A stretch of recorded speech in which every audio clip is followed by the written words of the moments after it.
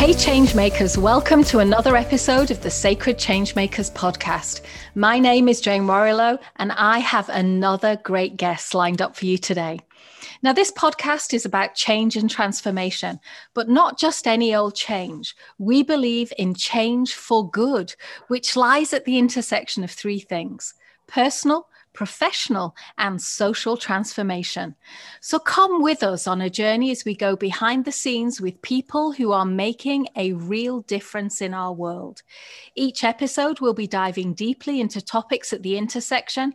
Sometimes we'll be interviewing thought leaders, and sometimes we'll be leading deep dive conversations tackling the challenging issues of our times. So our guest on the podcast this week is Laurie Copythorne. Laurie is the founder and executive strategist of Food for Health. As a registered dietitian working in the food industry for 3 decades, she has led many global food and nutrition policy initiatives. Today, Laurie focuses on solving childhood hunger right here in the US. With over 50 million Americans, including 17 million children, going to bed hungry, she has launched a groundbreaking 4-point plan calling for the Biden-Harris administration to think beyond the pandemic to end childhood hunger. Welcome, Laurie. Well, thank you, Jane. It's so great to be here today. Oh, I'm really looking forward to talking to you because obviously your work is in a space where, it's really needed right now. And I couldn't believe those figures that were in your bio. I mean, over 50 million Americans, it's just amazing. So I'm looking forward to digging into that with you. But before we do, right, our audience has just heard your professional bio. And I'd love for you to tell us a little bit more about the real life human behind that bio. Who's she? Sure. No, I'd love to. It's interesting because I think I made my personal commitment and journey to health when I was 14 years old. And my daughter is 14 years old now. And I see her making her own personal journey in terms of a commitment to her own health and interest in food and nutrition. And I go, wow, that was me when I was that age. And in fact, when I was 14, I made a commitment that every day that I would be healthy for myself, and I would start my day with something healthy. And so every day since I've been 14 years old, for many years since then, I have committed to waking up and to doing fitness and to doing something really healthy by way of a healthy breakfast and a healthy start to my day. So it started very early in my life, and that sort of fed me into a path of, if I could do that for myself, what can I help do for others? And I've always really believed that everybody should have the opportunity to have access to safe and healthy food supply, and also to have the information available to them to be able to make the right choices. And that really helped guide me down my path in my undergraduate program, I'm Canadian, so I took that at one of the top universities in Canada, the University of Guelph. I did my undergraduate degree. And then I felt I needed to do something more than that, and that I really wanted to get the message out to the masses. And I found this really interesting master's program offered through Boston University. And so I enrolled in that program.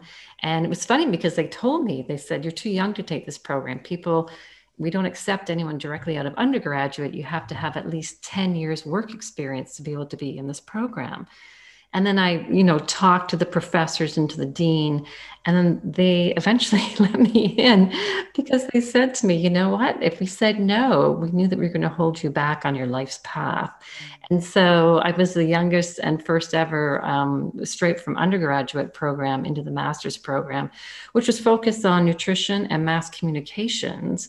And again, getting that message out to everybody about the importance and the difference they can make in their own lives. And then from there, I decided to commit my professional side to the food industry, and realizing that what's the biggest and best way to make a difference, and that is to help shape and reshape the food supply. And so I've been involved working for individual companies, both large and small. I've worked for the government in terms of agriculture and food programs, and I've worked for national trade associations, which help set the international framework in terms of helping to define healthy food and getting better and safer products into the hands of consumers. So I've always had a very personal journey and interest in this area. Yeah. Gosh, I mean, it sounds like it's been quite a journey. And one of the questions that I had in my mind as you were talking was, how did you go from kind of an interest in health and nutrition to this, like, what is really a much larger movement? And it sounds like your master's degree, where it really brought the nutrition and mass communication together, really shaped that for you. Absolutely. And I think, one of the things is that when I worked for the food industry in Canada, and particularly their National Trade Association, I, had the privilege of being able to work on some very large, what I call industry and consumer issues that really helped shape where I am today. And one being the whole matter around food allergens. So we had a situation in Canada in the industry where we had a couple of really significant national food product recalls, and they were for products that had undeclared nuts on them. And we couldn't figure out what was going on because nuts were not an ingredient that was being used in those food products. But what we found is that in the processing, and in fact, it was on the further distribution and on the conveyor belts, where finished product was for a very short period of time crisscrossing over, and so there was some dusting of peanut components that ended up in the boxes of other products. And we thought, how on earth could that have happened? And at the same time, we started talking to consumers and to mothers and fathers that had lost their children to anaphylaxis. And that's actually a word I couldn't even spell at the time. I didn't know what anaphylaxis was. I didn't know that people could die from peanut allergies, severe nut allergies. And so we started doing closer work with them and realized, like, oh my goodness, like, this is serious, and the reason we didn't know we had a problem is we couldn't actually at the time measure to parts per billion. Technology was only measuring to parts per million at the time. And so we realized that we had to completely re-engineer the food production system in Canada to be able to resolve the issue. And so once we did that, I then took my message on the road here to the US and globally in terms of fixing undeclared nuts and products, re-engineering the food manufacturing process, and most importantly, educating consumers on a global basis about how we could make improvements. So for example, that's when nut-free products started entering the marketplace, when we started looking at may contain labeling, when in Canada we banned nuts from airlines in Canada, as well as from schools. And so we made very significant changes for food and health safety for consumers. And I thought, okay, so if I could do that kind of work then, and having moved to the US here 5 years ago, it was really through the pandemic where, this light was being shone on what was going on during the pandemic, and that there were so many people overnight that were left without jobs, and the numbers climbed. So all of a sudden there were 50 million people in the US that were going to bed hungry, and with 17 million of those being children. And I thought, okay, something has to change. We have to make broad systemic changes. And that really is, I think, where I've decided to focus in terms of my efforts.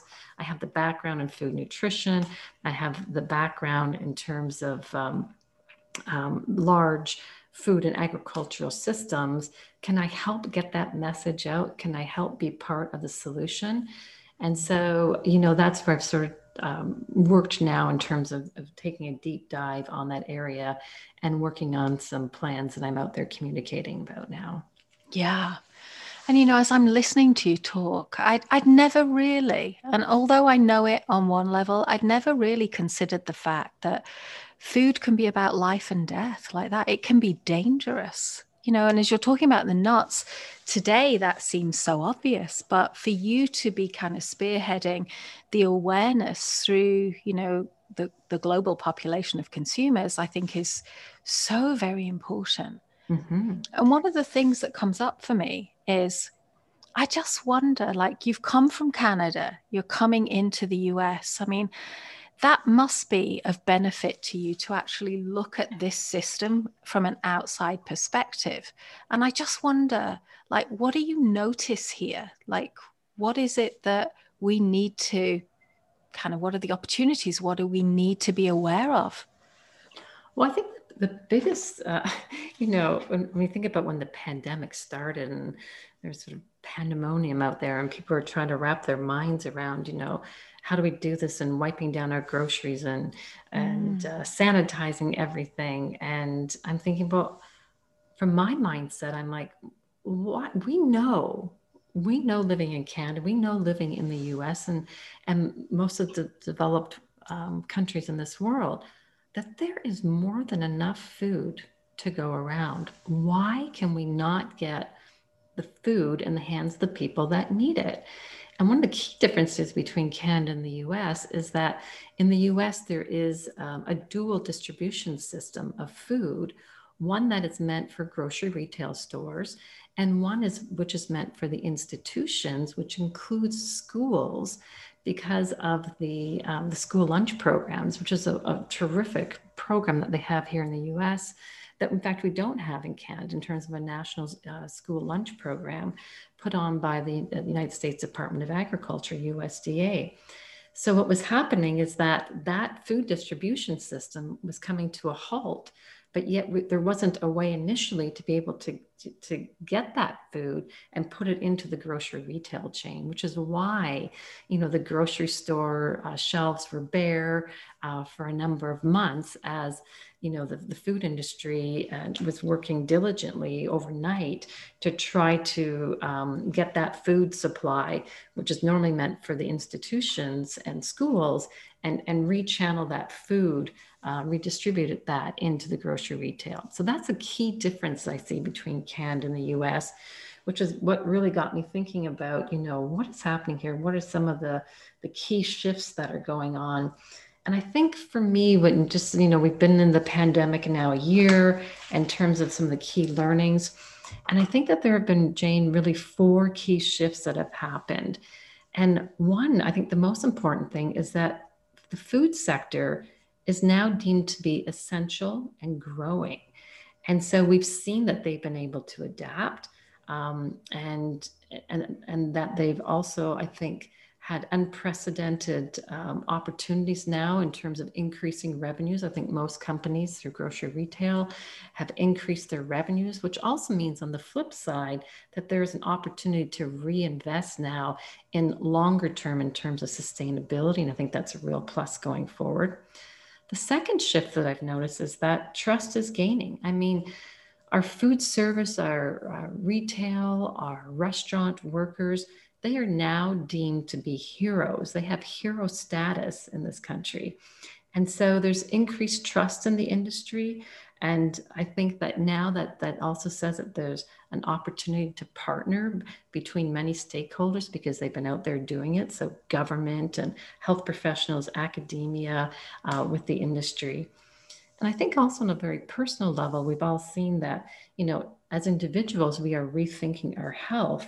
And so I think now Americans are ready to receive new information about health and food and nutrition, and they're already starting to make those changes in their diet. So I think that's a really key and important shift, and that's different from what we've seen in the past on a broad scale.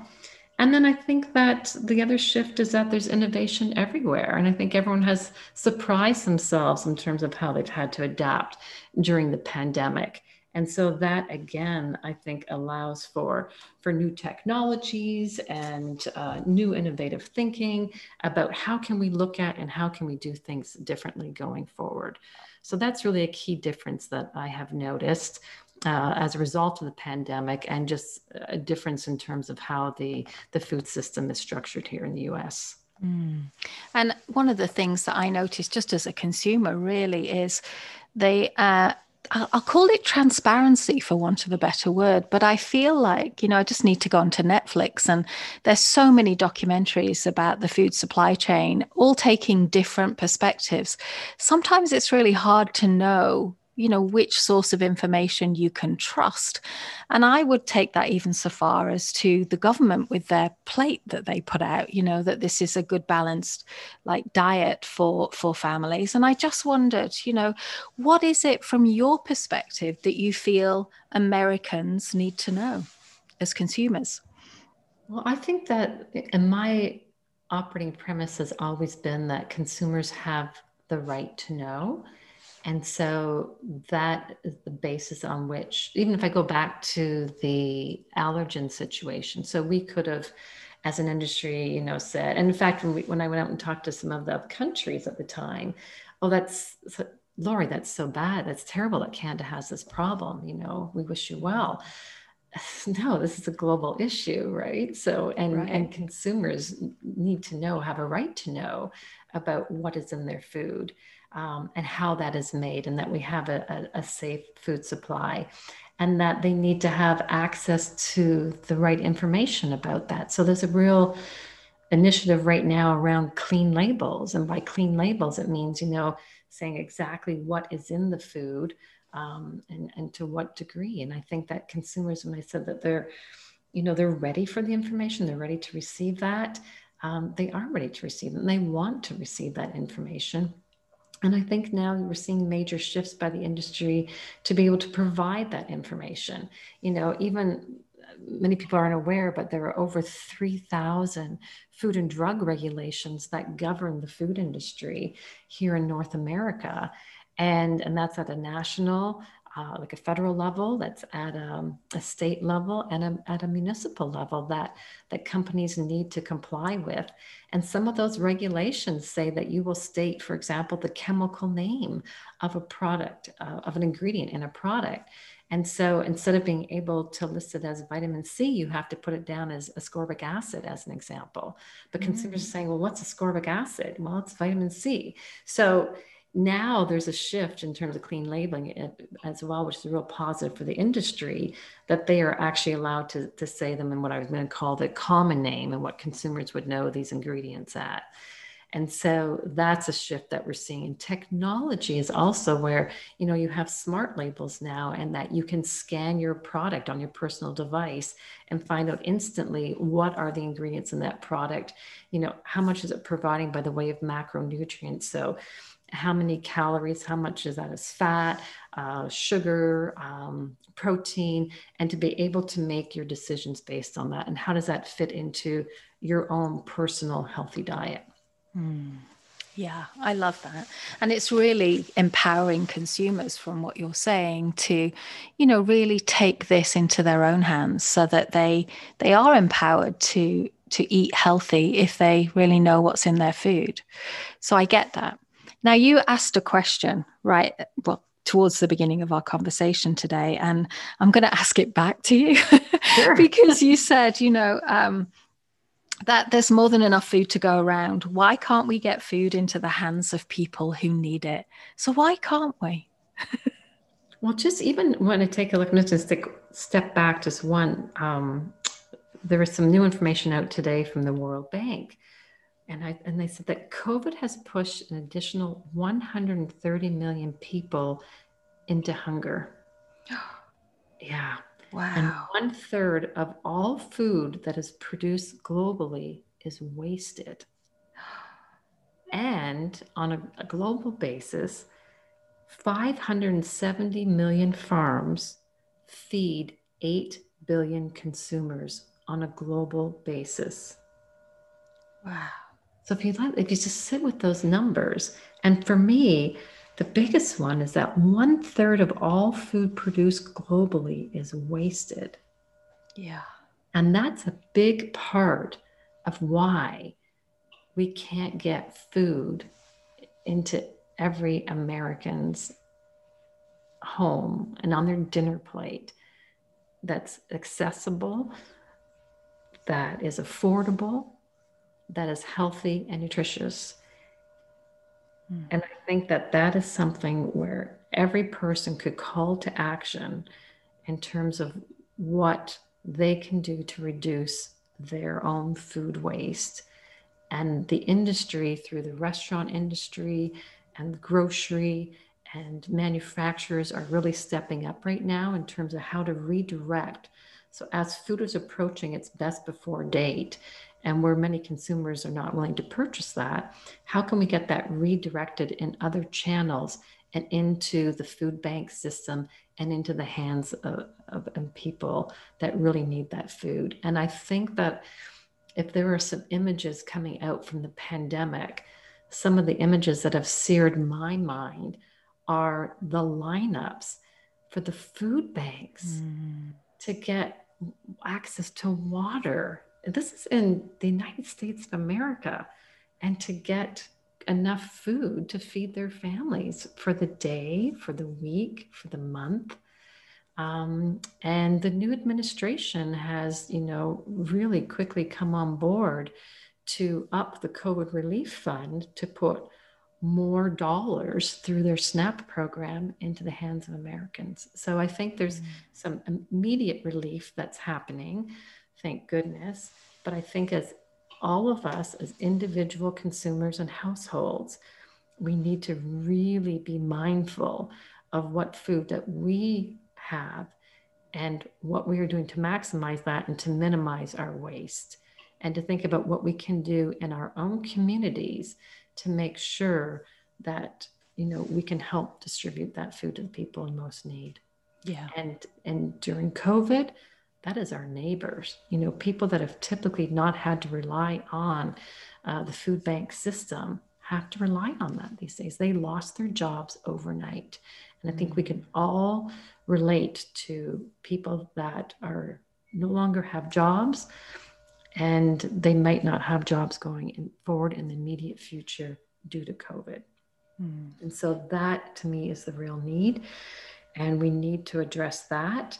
And then bigger than that are these systemic changes. And that's kind of where, my space that I like to work in is seeing if we can work on the bigger plan. We have an immediate need in terms of the pandemic, getting food on plates, but then we have a bigger opportunity. I think the silver lining is to step back and go, what else needs to happen at a national level?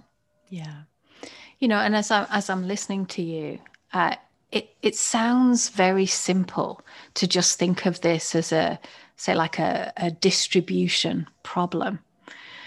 But my sense is, after working systemically with a number of different organizations around the world, I realized there's probably more complexity to it than that. Absolutely. Yeah. And I just wondered, is it realistic to think that we could have a different system? Oh, I think absolutely. And I think, this is where I've spent my time in terms of looking at developing a 4-point plan. So we have the immediacy of the pandemic, but the silver lining in all of that is, okay, we know that the industry's been able to change on a dime.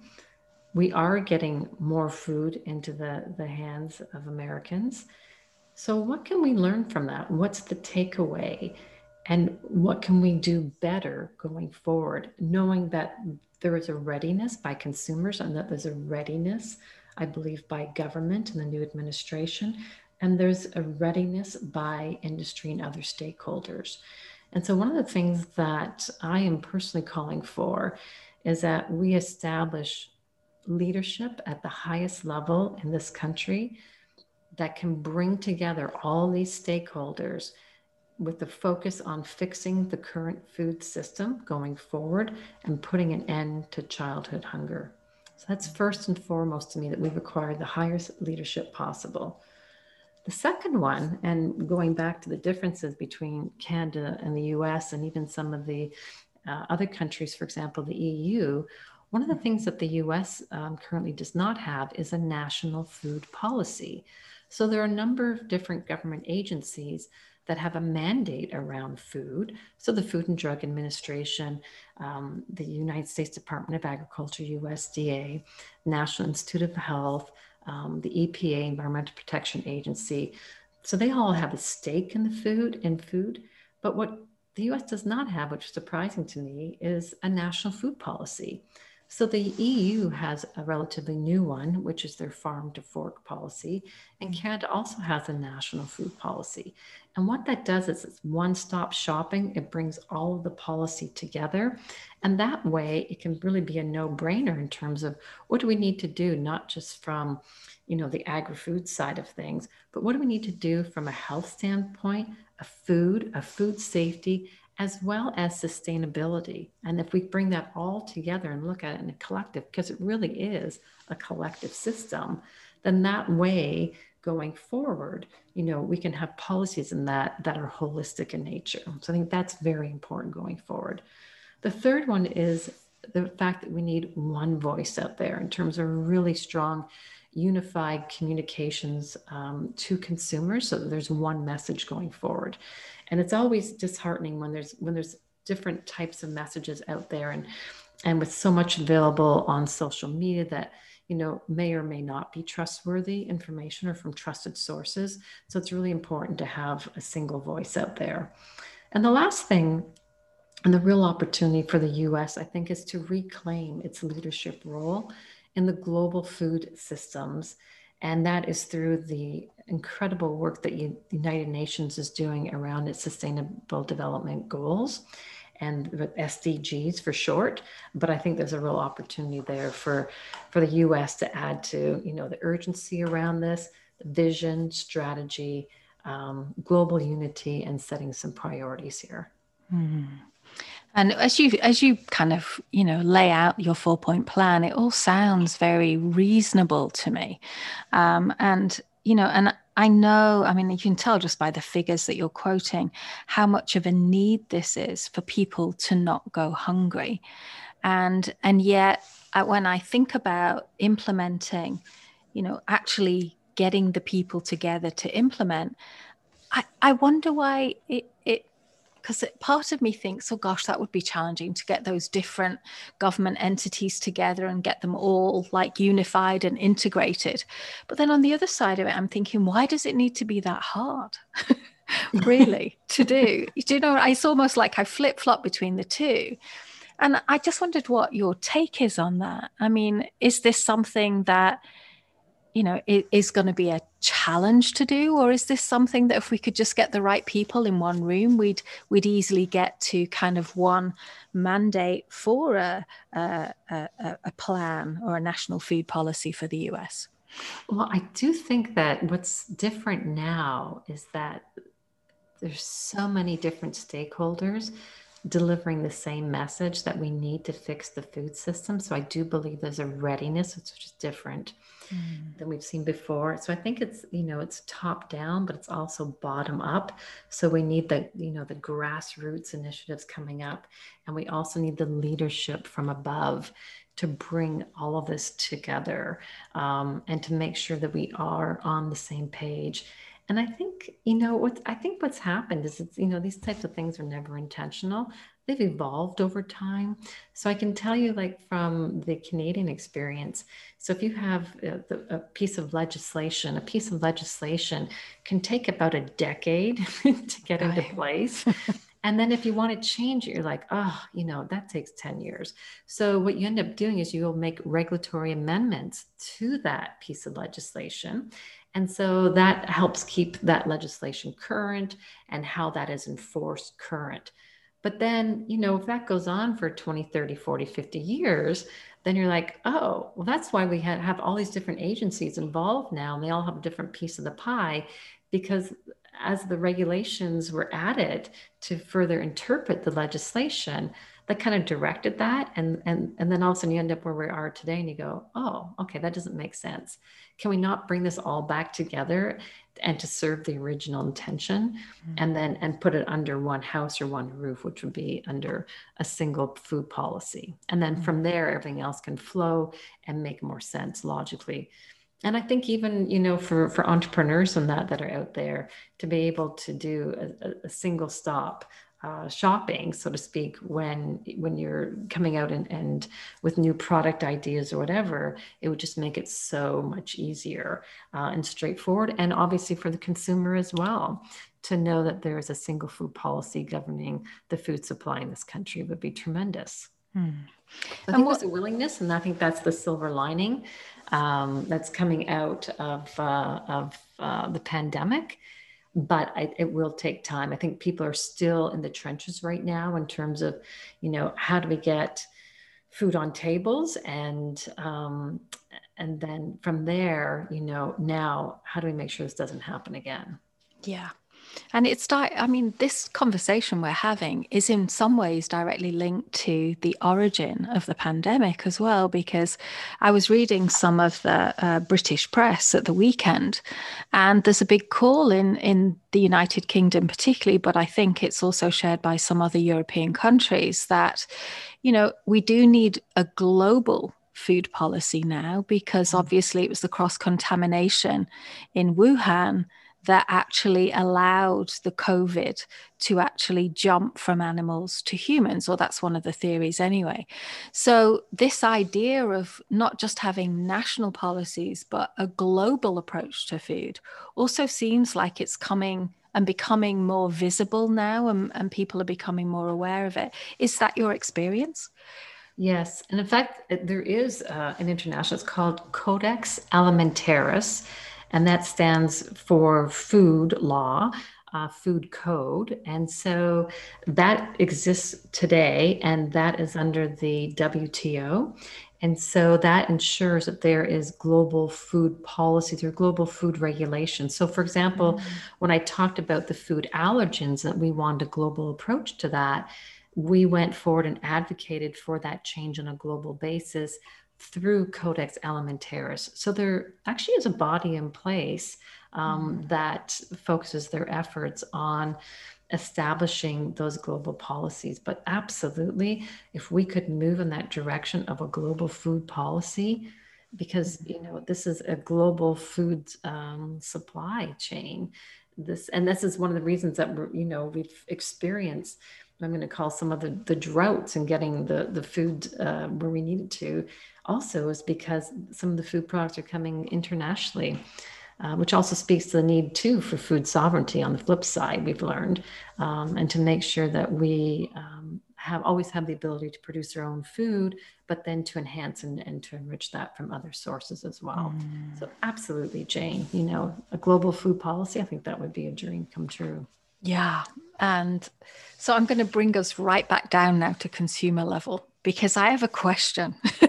And I know that a lot of, the hunger issues in America, and well, particularly in the modern world, let's call it that way, is due to lack of access, lack of money. And one of the things I've never quite wrapped my head around is, and this is a conversation I've had with some of my colleagues and family members and friends, is, there's an appetite for eating healthier, but why is it always so much more expensive to have a healthy diet than it is to have, say, a convenient diet?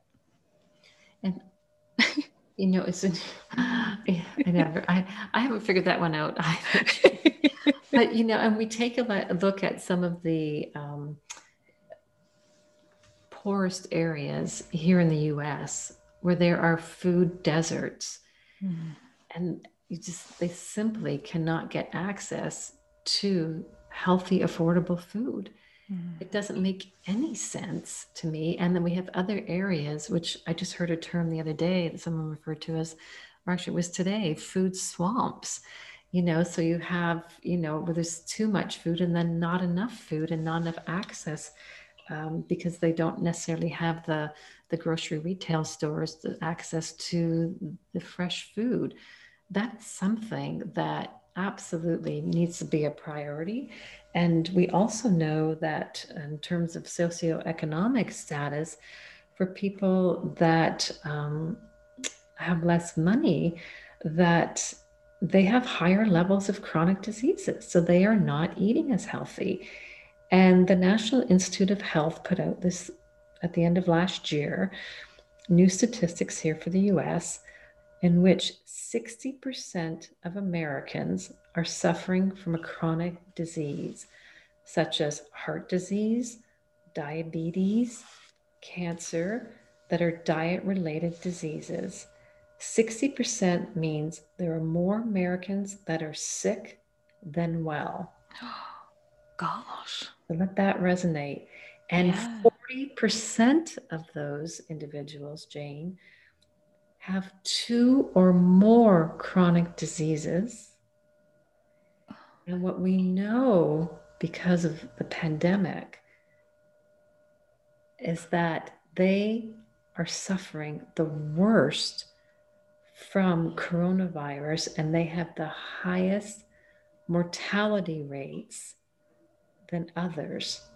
And so this is what the pandemic has done. It has shone a light on the double burden of not just childhood hunger, but of obesity and overweight and the impact of chronic diseases on health.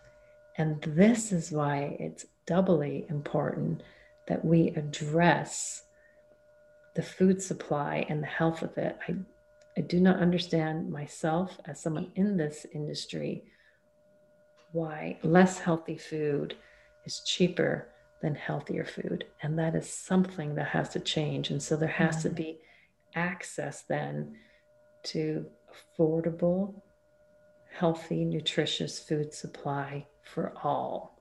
And that's what also a national food policy would help address.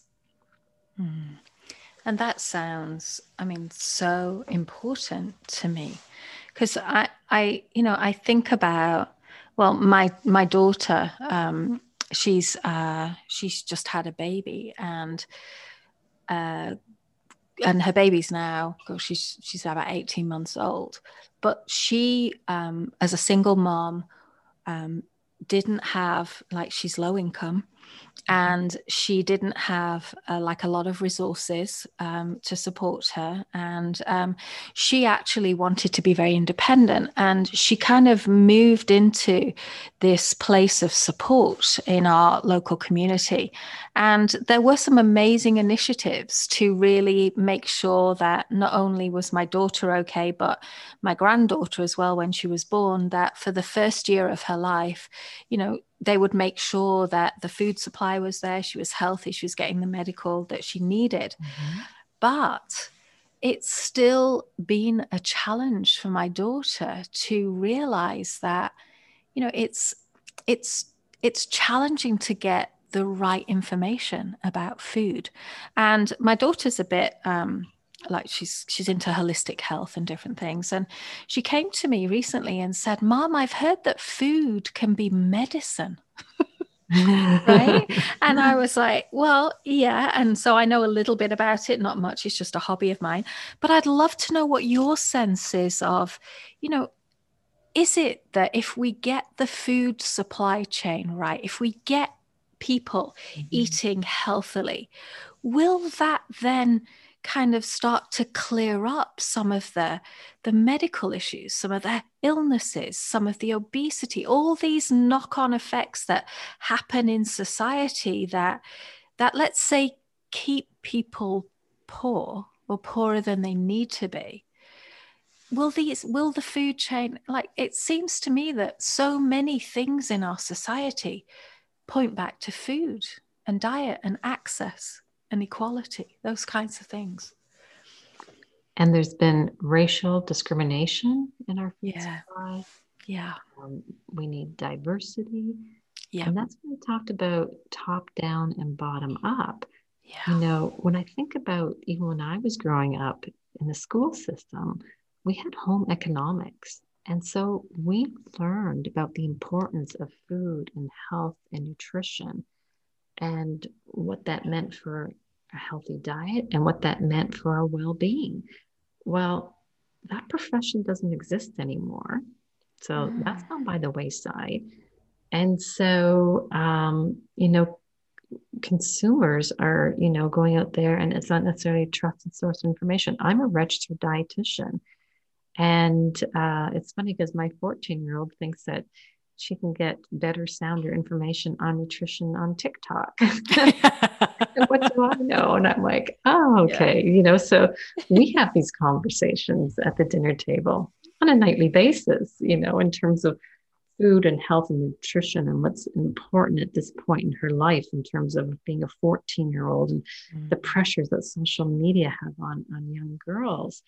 And, and she's very athletic. And so, what is a good source of nutrients for her and what does she need that might be different from what I need or her father needs, or even some of her classmates. And so we have this dialogue, as I said, on a nightly basis in terms around food nutrition. And so I think for consumers, it means, really going out there and looking for those trusted sources of information. So, registered dietitian, registered nutritionist, like those are the people that we have studied. Like in order for us we need a degree, not just an undergraduate, we need a master's degree, or we have to be a clinical internship. And so going to those proper sources. What's interesting is that actually today is National Dietitians Day in Canada. Really? It's apropos that we're speaking here on the call. And last week was for the US, and March is International Nutrition Month. And so this is a very timely time to be talking about the importance of food, nutrition, and health.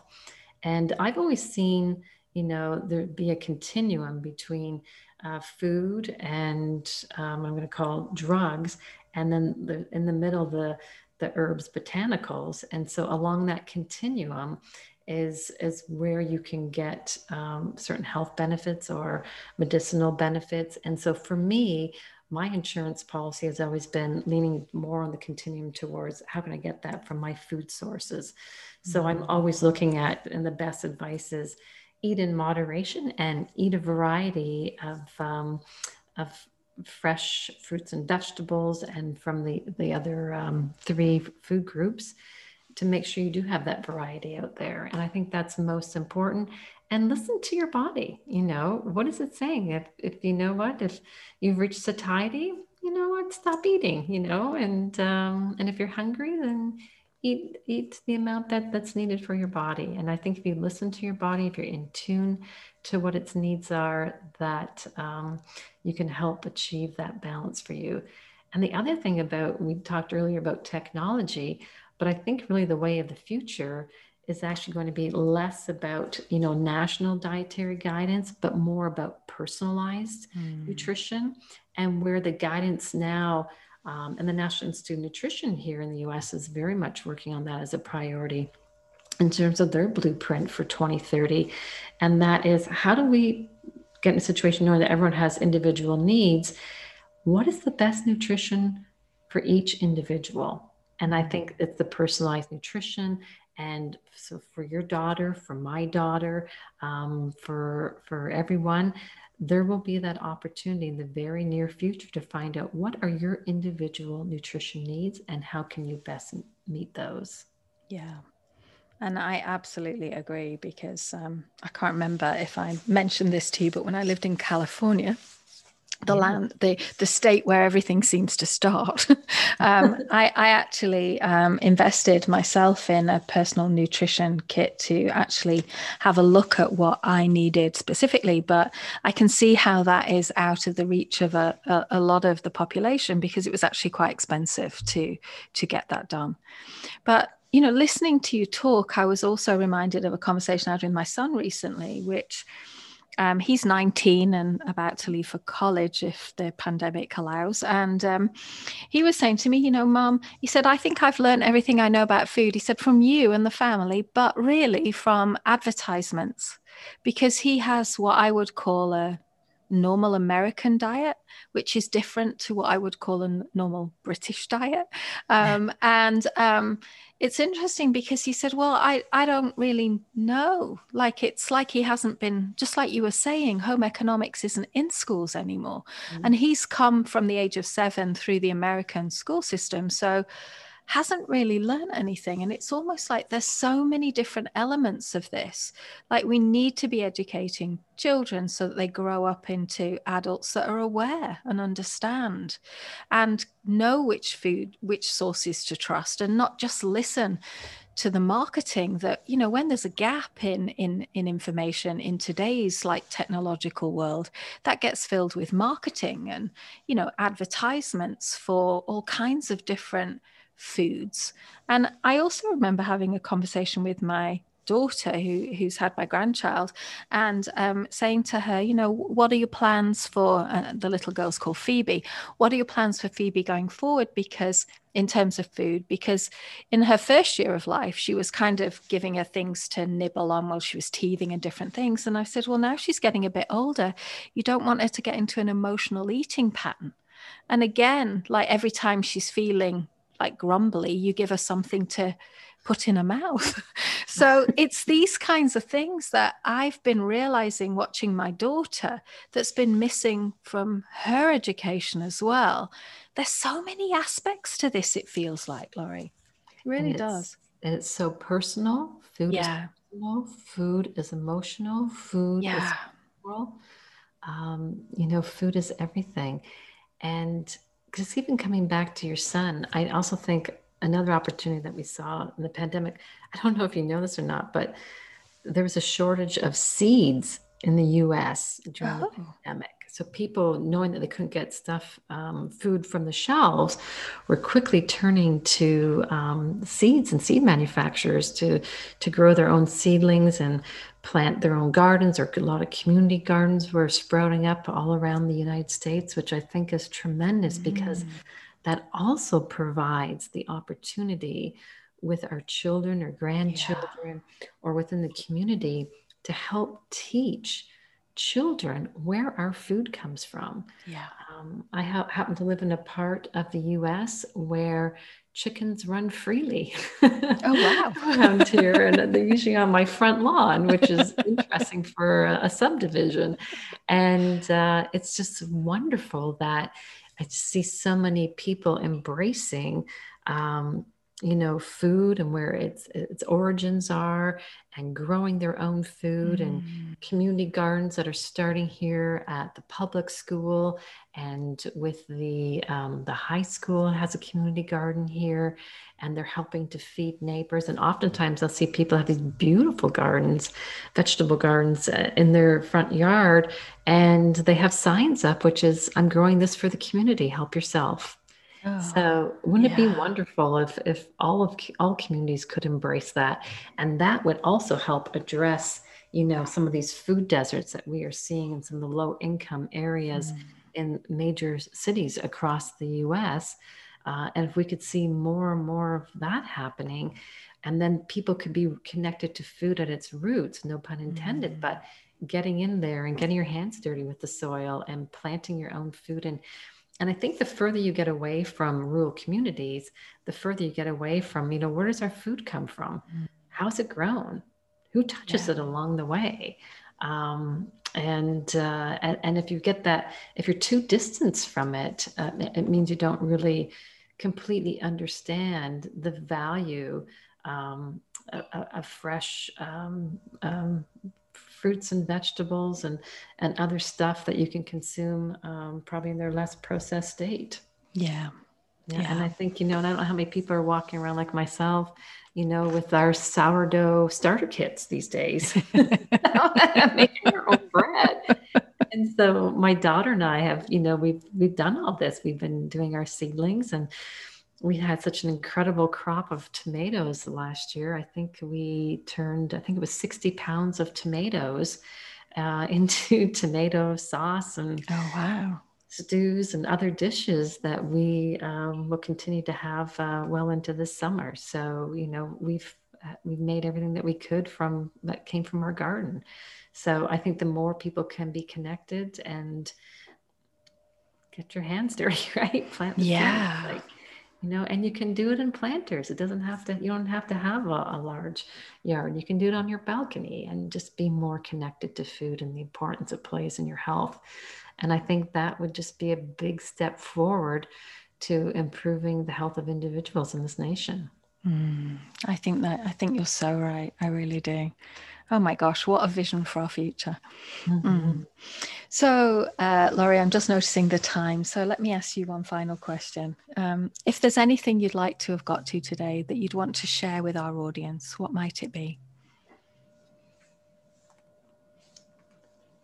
On a very personal level, I just think that if if every person out there could make their own commitment to health and nutrition and their well-being, they would be so much better off to live, a happy, healthy life. And I think the pandemic has really taught all of us the importance of protecting and investing in our own health. And I think for me personally and for me professionally, I think that would be tremendous. And that would be a tremendous step forward for everybody.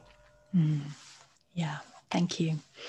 Thank you, Laurie. Gosh, I have really enjoyed our conversation today. I've learned a lot, actually. So thank you so much. And I know our listeners will have learned so much as well from you. So thank you. Thank you, Jane. I appreciate the opportunity. Okay, guys, that's all we have time for today. Thank you so much for listening in. But before we go, I want to remind you that all the resources and links for our guests are in the show notes at sacredchangemakers.com. And our growing community of changemakers are actually our sponsors who help us to keep doing our work in the world. We're a network of people committed to making the world a better place. We support each other to grow personally and professionally, and together we're making a direct impact aligned with the United Nations Sustainable Development Goals, all visible on our website. So if you're interested, I invite you to take a look. It's time to build a bridge from what you want in life to include what the world needs from you. Together, we can make a meaningful difference. Again, you can find us at sacredchangemakers.com. And if our episode resonated with you today, I hope you'll consider joining us. So for now, I just want to say thank you. Thank you for listening. Thank you for your intentions and efforts to make our world a better place. Until next time, lots of love.